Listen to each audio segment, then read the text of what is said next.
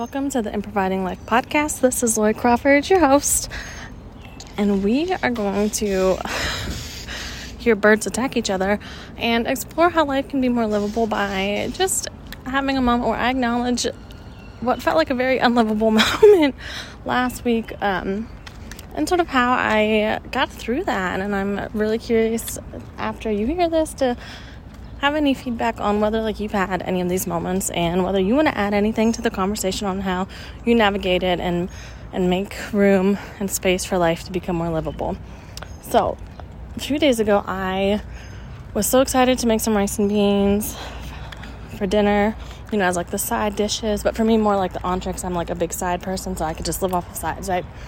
So I'm making these beans, and then I get nap trap, so the baby's sleeping on me, and so I ask my husband to add more liquid to the beans, and he does, but he didn't hear the part where I also asked him to turn the temperature down, and he also didn't add enough liquid, which again, I understand he's not a bean cooker, so he's did not know these things, and so for me trying to whisper, ask for help while baby's sleeping on me, the help was offered, and that happened, right?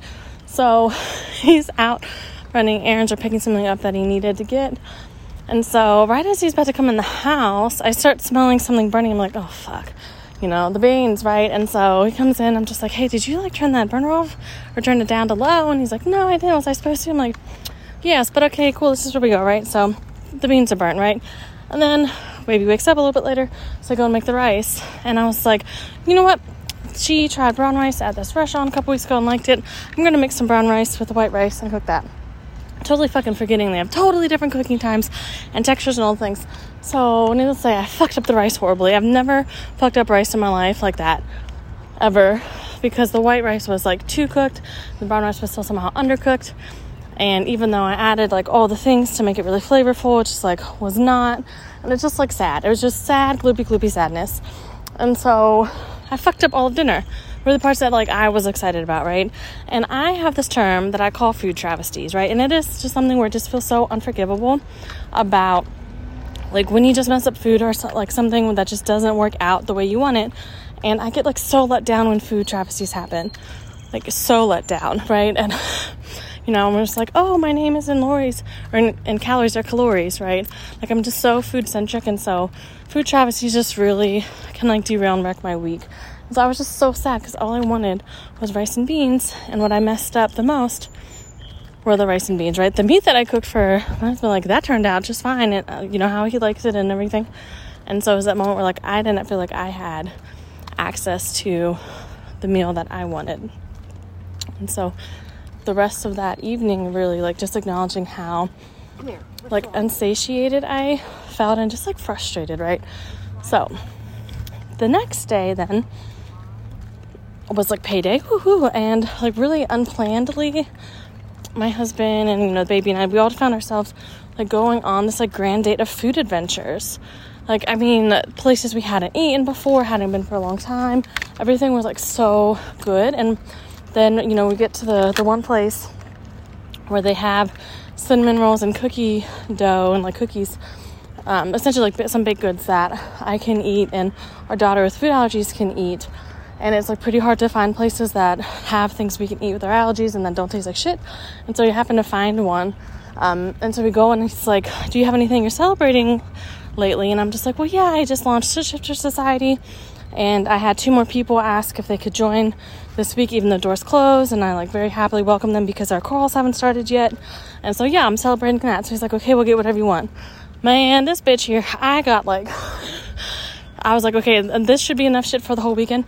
It lasted a day and a half. So that's pretty good for me instead of 3 days. But we got a few things to try. I'm just so excited. And we had a really great dinner in Mercury. Baby was just loving life, hanging out at a restaurant, which she doesn't really get to go to often, and so it was just a really great fucking day. The exact opposite feeling of a food travesty day, and I was just buzzing and high and giddy and laughing and everything. I just felt so restored and replenished, right? And so I'm still reflecting on this, that was 2 days ago, of how night and day, sort of 180 of a switch that felt from one day to the next.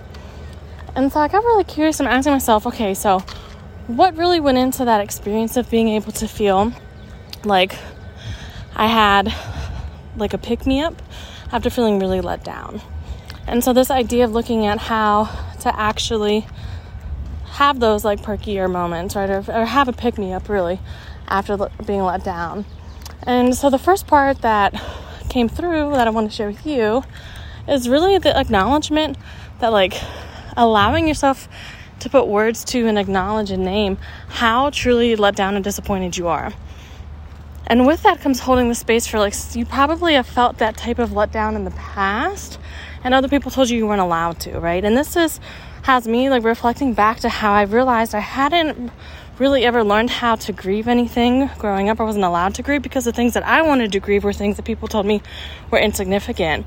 And so that really got me fucked up, right? Because I didn't then have the processing skills of acknowledging like, oh shit, there are things that are really weighing on me that I need to grieve, right? So that first step and the first practice is really allowing yourself the space, the time, the words, the frowny faces, the growling at yourself in the mirror, the whatever your process is, to acknowledge that you are feeling let down. The second part is a part of a practice that I practice called an emotional staircase, or the emotional staircase, because I also use emojis to convey this point, but acknowledging, okay, if I am feeling at a certain emotional state, what like emoji face or what emotional languaging would I put to describe where I feel? So in this case, it was that feeling of letdown or really feeling of defeat where I was like, nothing is going right now. I had this idea to have this like beautiful dinner and those things weren't happening. And I just was so excited, right? So letting those words come out and then asking myself, what would just like one step up from that be, right? So from feeling defeated, for me, what was one stair step above that was being really like aware. Right? I know it's not an emotional word, but I just felt like curious and aware because I was curious and like, okay, so what actually could have changed in the future? Oh, if I didn't feel like I could speak loudly to convey something to my husband so would not wake up the baby, then I could have like texted him, right, and been more clear on to add 2 cups of water to the beans, not just 1.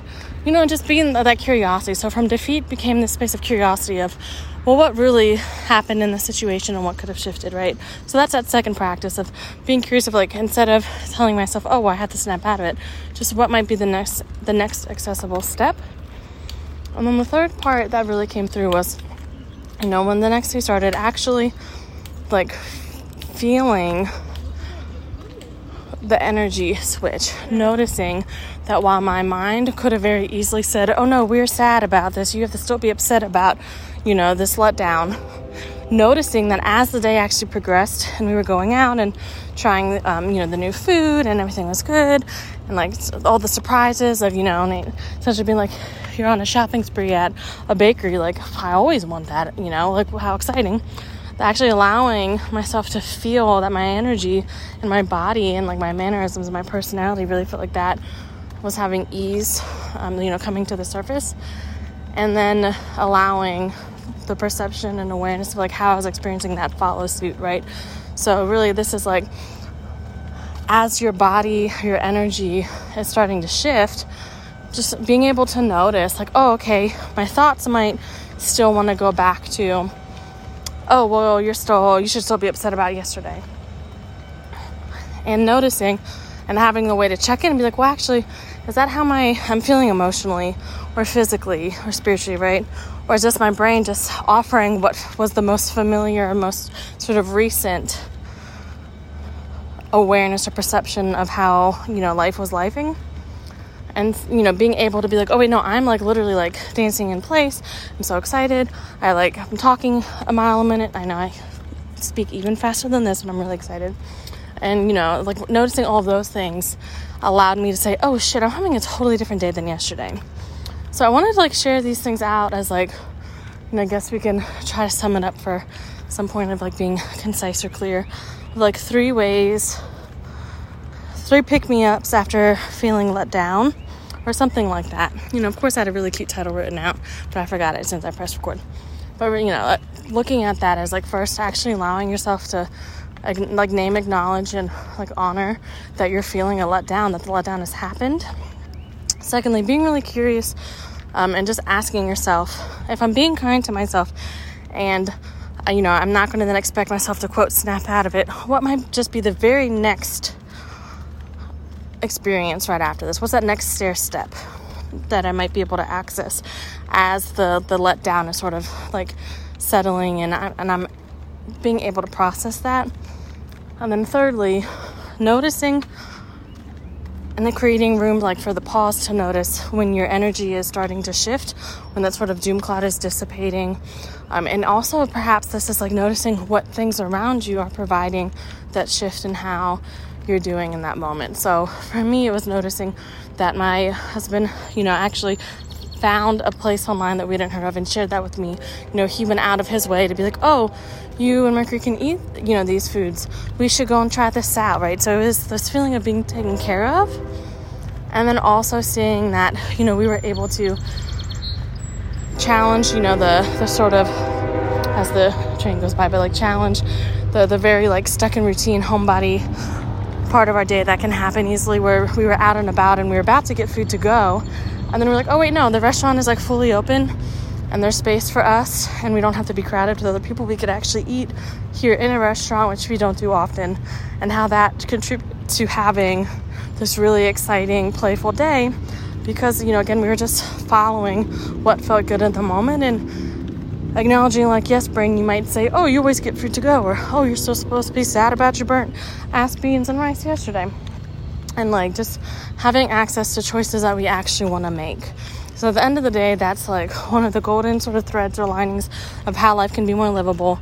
And that's the ability to have access to choices that you want to make.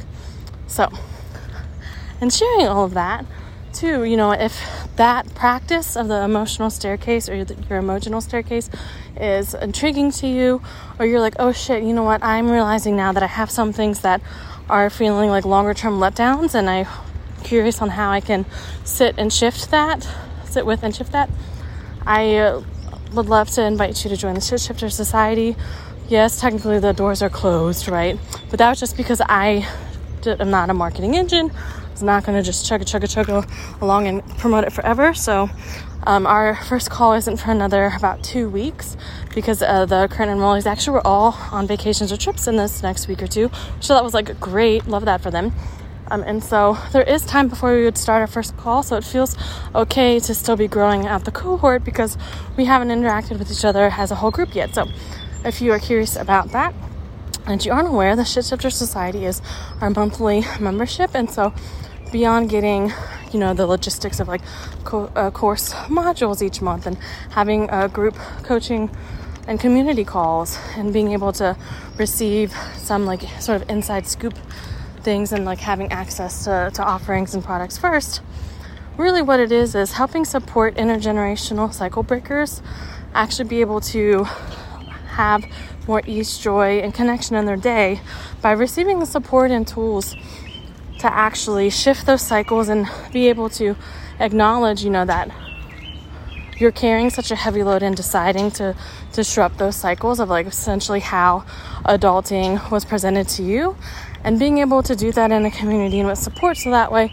you're actually feeling like there's room to be your full ass self, and that actually is the key or what drives your ability to more sustainably make these shifts and changes and really like celebrate yourself along the way. So that will be open for up until I'd say the first call in about a week or two from when this is airing. So if you have any questions at all, I will gladly connect with you, Instagram, email, whatever the things are. They'll all be in the show notes. And also the link is in my bio for Shit Shifter Society. Bio on Instagram, I guess I should be specific. But I just got back to the Jeep after walking by the water. So I'm going to head back home. So I really appreciate you joining me here.